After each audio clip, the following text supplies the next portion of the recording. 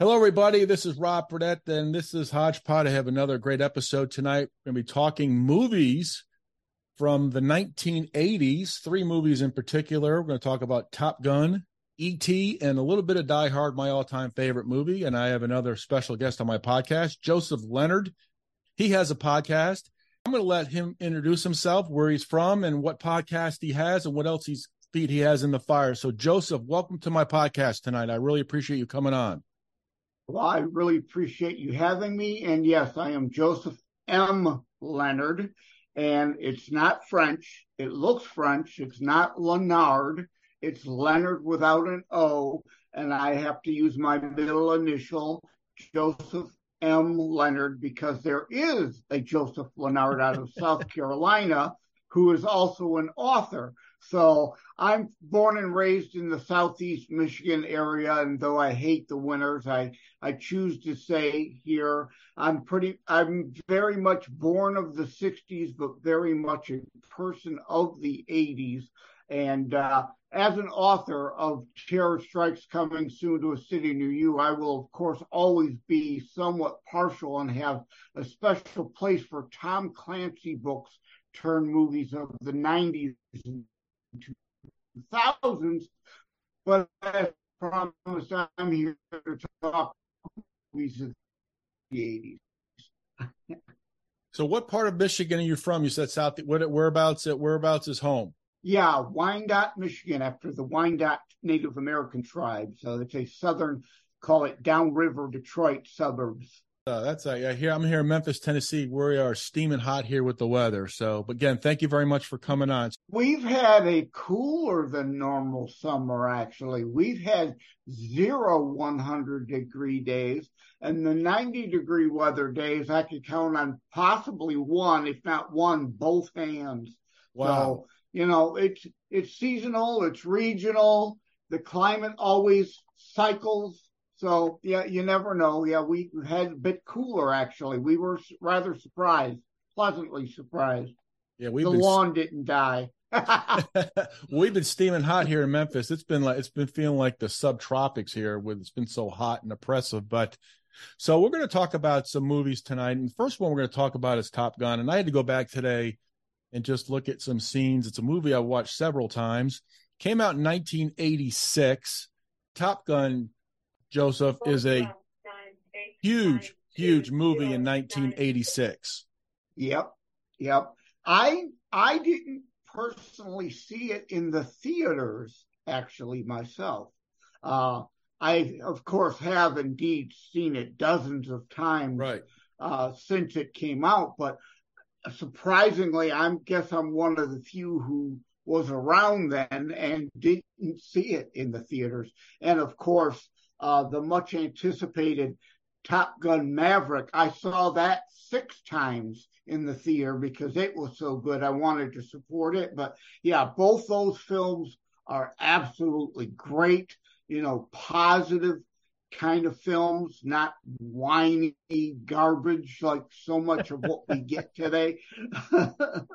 Yeah, I agree. And when I think about Top Gun and the first one in 86, I think of it more of it, having watched it now after watching Top Gun Maverick, it's more of a patriotic film. If you look at it, I mean, it's incredible because we were in the Cold War with Russia. So we didn't know who our enemy was, but we could tell it was somebody, the evil empire, the Soviet Union.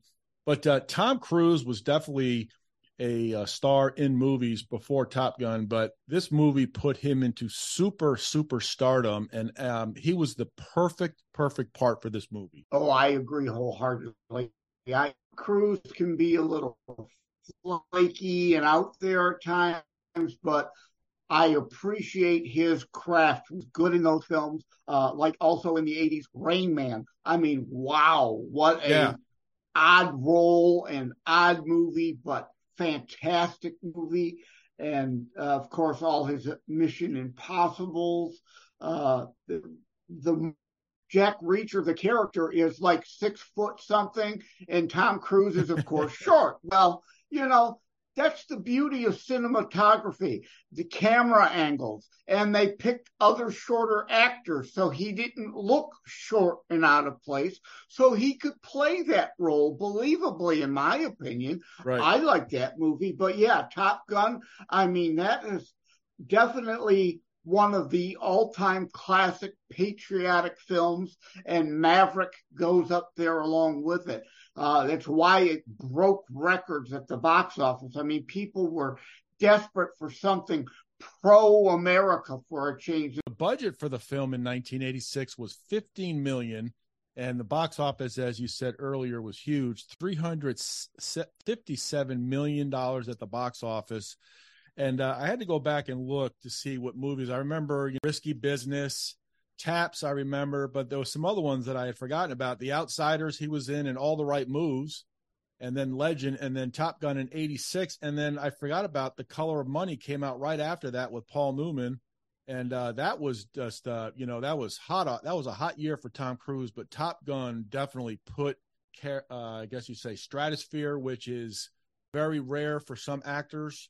And he has maintained that since 1986. When you think about the movie, though, it had a lot of good characters in it, too. A lot of good actors who've gone on to do different movies, like Tim Robbins, Val Kilmer, who was in Maverick, the sequel. Tom Skerritt. See, Michael Ironside, who was in Total Recall. I like that one. Anthony Edwards, Kelly McGinnis, Clarence Gilliard Jr. from his days with the 12 Terrorists for Die Hard with Hans Gruber. So those are, and Meg Ryan as well. So definitely a nice cast. I absolutely love Meg Ryan back then. I definitely had a crush on Meg Ryan, as I think a lot of males in America did. She is looking and very bubbly, upbeat, wonderful type person. I used to work in the hotel industry, so I got to meet a lot of different celebrities. She would have been one on my list. I would have loved to. Now, I'm glad you mentioned Val Kilmer. I'm so glad they could get Top Gun Maverick made in time to let him reprise a role as limited as it was. And I also love that it had Jennifer Connelly in it, who has ties to the 80s also, with the movie Labyrinth. Remember, with Iggy started David Bowie? David Bowie. Yeah. So Top Gun, at the beginning of the movie, Maverick's got different tensions with Kelly McGillis' character, Charlie. He has some conflicts with his Navy brethren and authority, and then he also has a cockiness about him. But it builds and builds through the movie, and you see at some points towards the end, but not getting too far. But you see a lot of different tensions that he had during the first part and the middle part of the movie, where at the very end, obviously, it turned out great. But that part every scene of that movie was tremendous.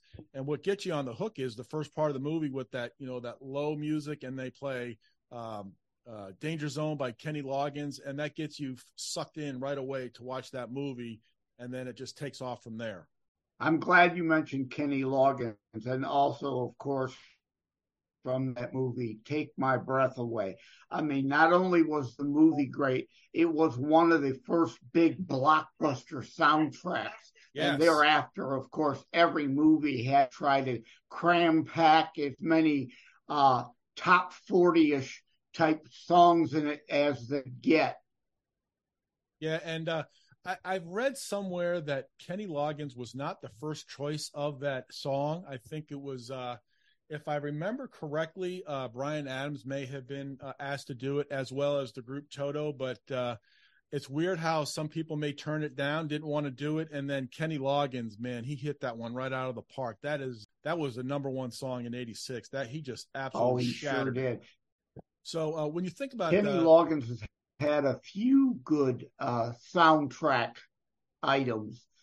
So he's really good. I've always liked him. Loggins and Messina, since we're talking the 80s, for those who will remember that. Yeah.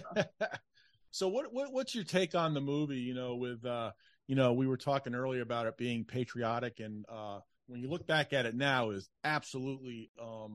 There was one scene I was watching today, and Maverick.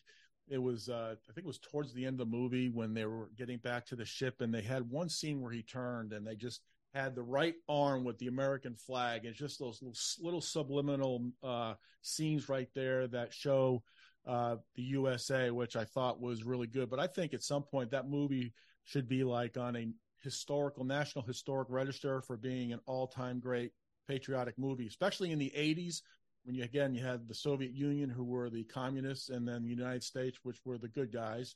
So there were a lot of movies there that were dark, but this one was actually, like you said, an uplifting movie. And it kind of changed like the movies towards the end of the 80s as well. Yes, definitely. I mean, it was one, Hollywood had taken its turn away from America before that film came out. And, through the 40s, obviously, with the war, 50s and 60s, and even into the early 70s, there was still a lot of patriotic fare. But with the advent of the 80s, Hollywood went away from that. But Top Gun showed, wow, is there still an audience? As did Top Gun Maverick, really, really showed people were desperate for, yes, we love America, and if you don't like it, get the hell out of here. Kind of box office money, Well, it's unbelievable. From what I remember, that movie Maverick was supposed to come out before who knew the pandemic was coming, but the sequel was 30. Let's see, my math is correct. 1986, 37 years, if my math is correct.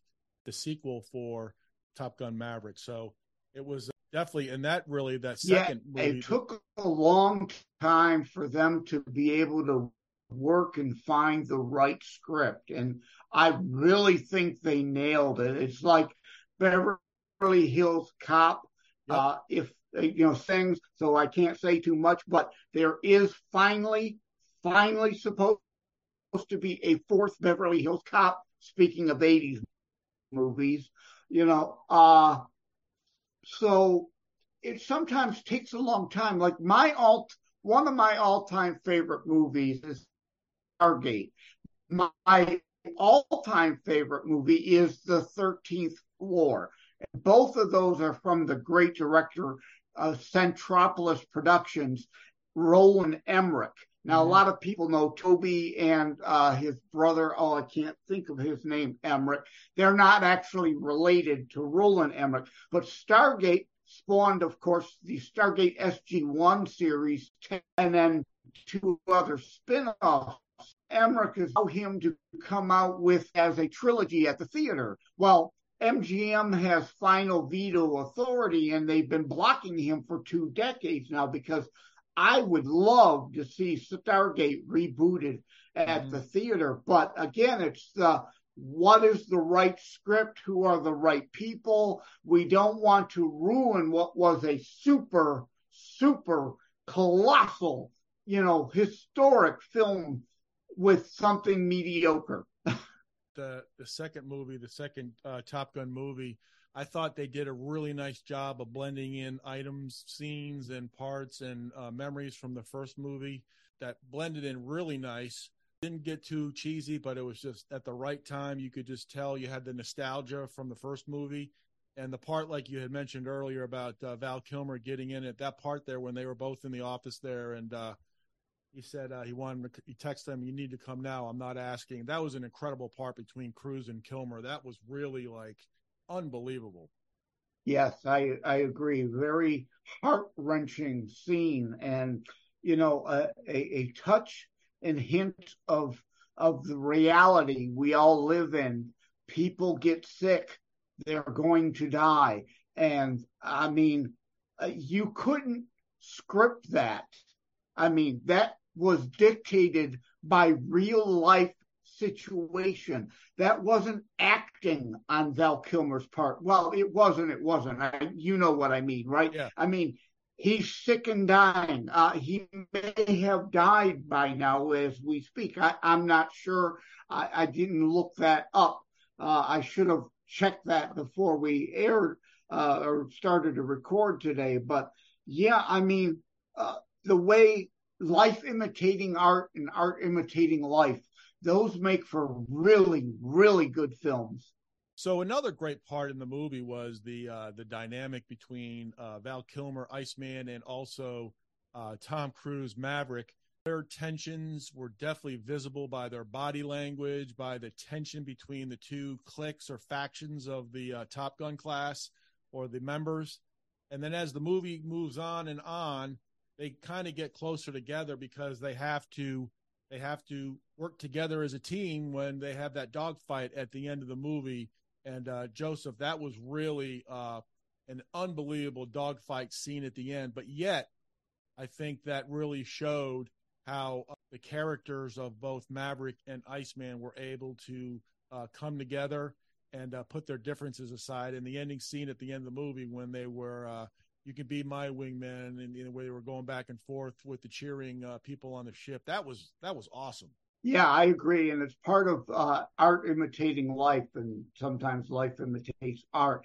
And goes to show, uh, like you said, that competitiveness, but yet at the end of the day, we're here to get a job done, and the team is more important than the individual in that case. Whereas normally I'm all about individualism over collectivism. But in a situation like that, in order to survive in the trenches, in a war situation, in the military, it is a brotherhood and sisterhood, and you have to be there for each other. And I love the way it tied together with Top Gun Maverick, how now they're fast friends, because that's again art imitating life, because you see that sometimes with couples in real life, right? First impressions aren't always necessarily great, and people can have a bad day. I don't personally know any couples, but I know of couples that, they met each other and their body chemistry and their language was just like, I can't stand this person. But a few years later, they're dating. A few years later, they're married. And 50 years later, they're still together. And yeah, they're talking about, I couldn't stand my spouse when I first met him or her. Well, the part of the movie there, I also think about that part of the movie when Goose unfortunately died in that accident, and you start to see that, I guess, that maybe human side of Iceman when he kind of like held his breath and he took a deep breath and he said, "I'm sorry about Goose." I think that's the tide where it started to turn a little bit subliminally for me. I thought that was a nice part in the movie. But I think when you look back, other than Kelly McGillis, I think the part of Maverick and Iceman are probably the two main parts, because they're the ones that are a lot of the tension is. He had some tension with Kelly McGillis, but Iceman and as you said, Maverick, they were able to come back in that second movie, which was extraordinary. Yes, exactly. And of course, I mean, unfortunately, to some respect, Top Gun and Maverick, as most movies, I hate it. It's true with books too. I purposely wrote Terror Strikes Coming Soon to a City Near You to not be a formulaic book, but unfortunately, most authors adhere to the concept of, hey, so and so sells X books because of following the formula. So they sell out a little and, adhere to the formula that you start with this, you've got to have this twist 10% in, and by 20% in, you've got to have that, and 40% in, such and such kind of sort of needs to happen. It's also known as the dead cat theorem, like in the Hunger Games. Saving the cat. That's what it's called. Saving the cat formula. In Hunger Games, you literally see that with Katniss. No coincidence, name is Katniss also. She literally saves the cat, right? To show her humanity. That's all part of formulaic writing. And unfortunately, I think there are far too many books and movies that way, but it generally works. And it's like the repetition of lines, right? A line is said at the beginning, and near the end of the movie, some other character turns back that line on the original character. You see that all the time. It's part of the formulas. It's given us some great films. It's given us some stinkers. I just wish there was a little more free will and openness to do things differently than what they do at times. All in all, I thought that was a tremendous movie. We'll move on to another movie, but first of all, when you're thinking about Top Gun and the next movie we're going to talk about, you always see the enemy. They're kind of generic enemies. So like in Top Gun, you had the Soviet Union, which was definitely in that movie, just without the Soviet flags and that nature. Surmise that it was the Soviets. So the next movie we're going to talk about is E.T., and this movie just absolutely pulls at the strings when you watch it. Came out 41 years ago in 1982. I remember watching it in the movie theaters up in Hampton Beach, New Hampshire. I'll never forget it. This movie really tugs at the heart as well as the storyline, and a lot of great acting in this movie. But this movie definitely was, again, another movie that hit the super stratosphere as far as box office. Absolutely.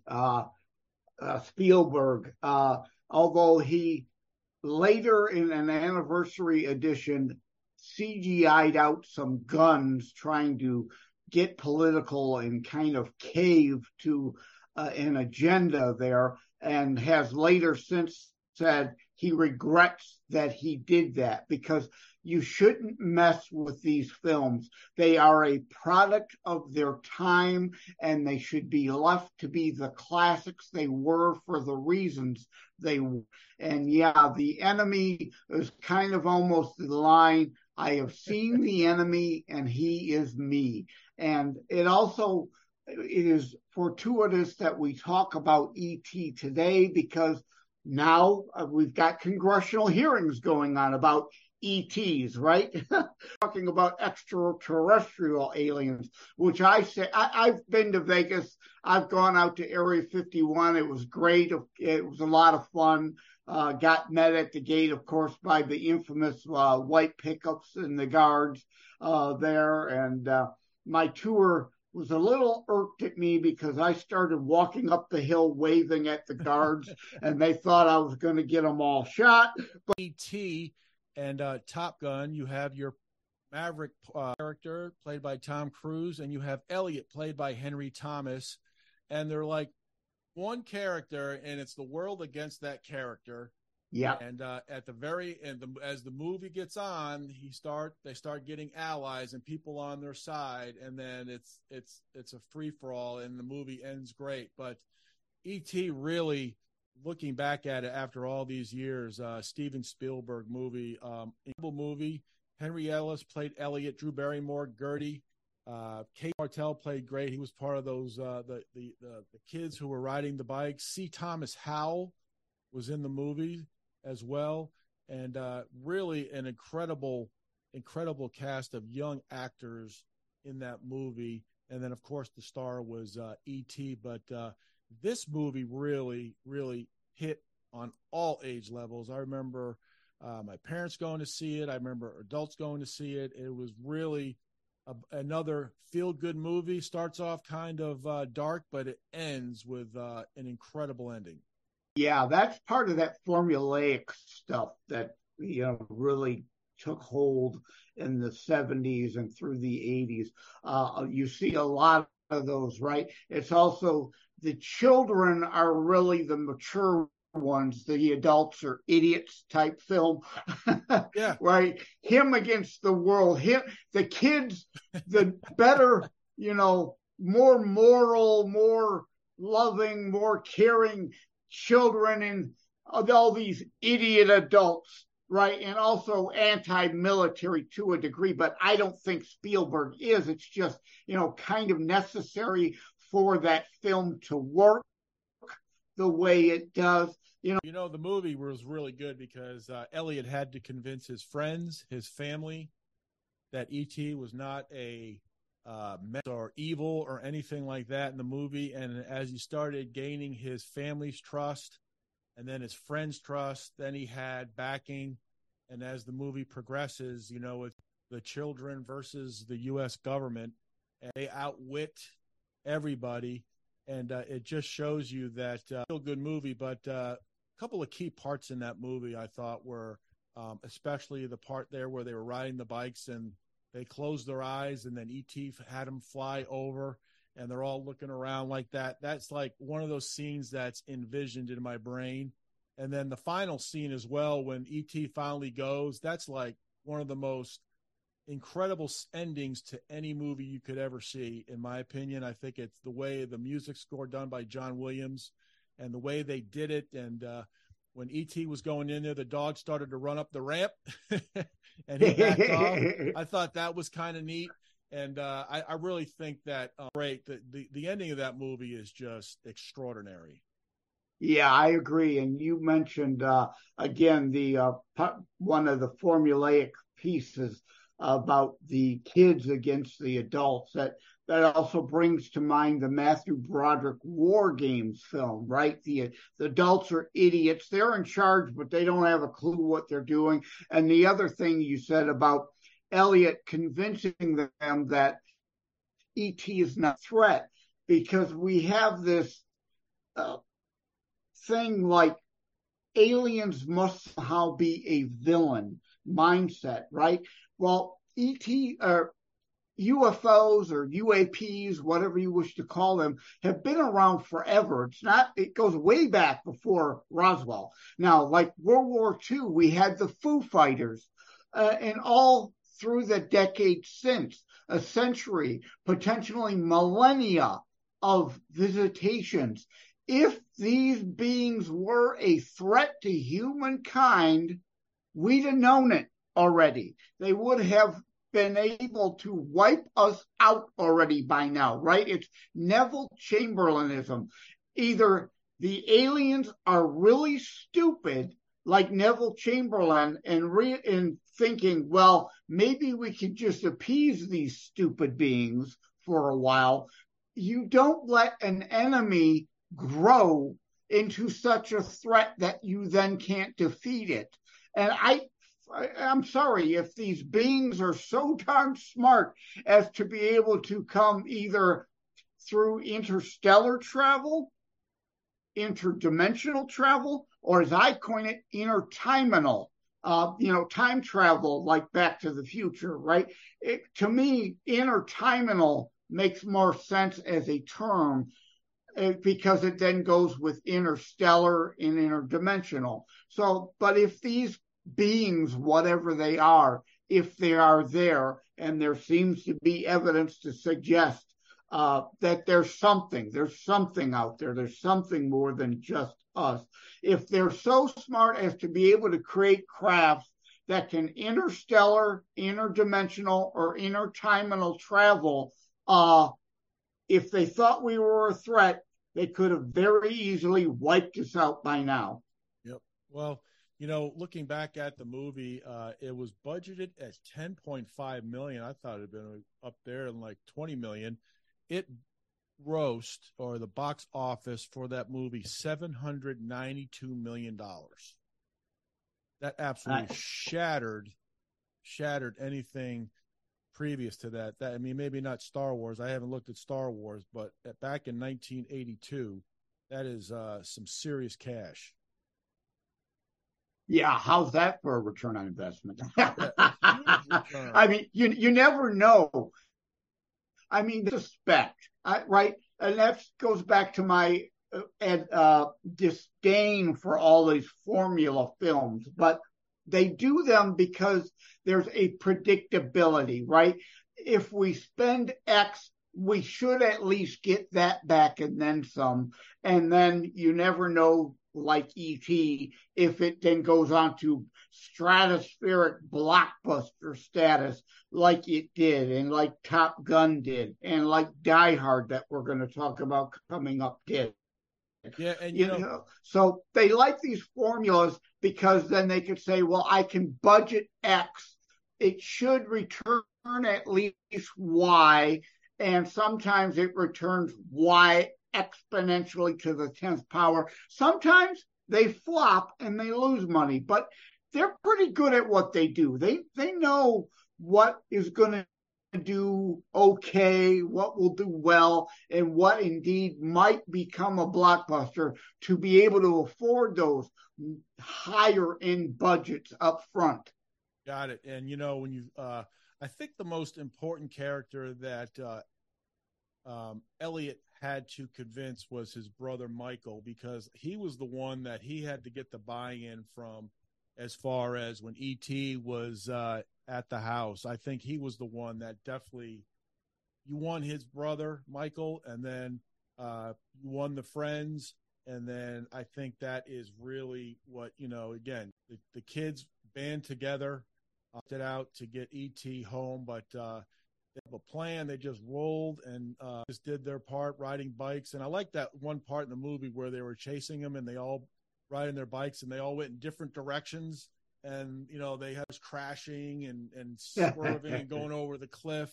And it was really a feel good movie. So if you haven't never seen it, you need to watch it. The ending is absolutely spectacular. If you watch this movie. So yeah, if you want to watch E.T., I suggest you also rent, buy, stream, whatever, Close Encounters of the Third Kind. Kind of those two, I think, are great companion movies, a great night of sci-fi watching. And yeah, you talk about the strategic deployment that they engaged in. Whether kids that age would actually think of that. Now, maybe kids nowadays, after seeing these movies that employ military level strategy and thinking to demonstrate such and educate younger and younger people on the concepts of chess-like moves. But what, in the 80s, whether kids of that age would think of that, but it makes for a great movie, and it introduces the wonderful concepts of strategic thinking, strategic maneuvers, and the concepts of why people should learn chess. Well, when you think about it now, we have all the luxuries of internet, phones, apps, social media. And when you look at the movie, it was just them, no phones. It was pretty much just riding bikes, having a good time. And like you said, it was like a chess match.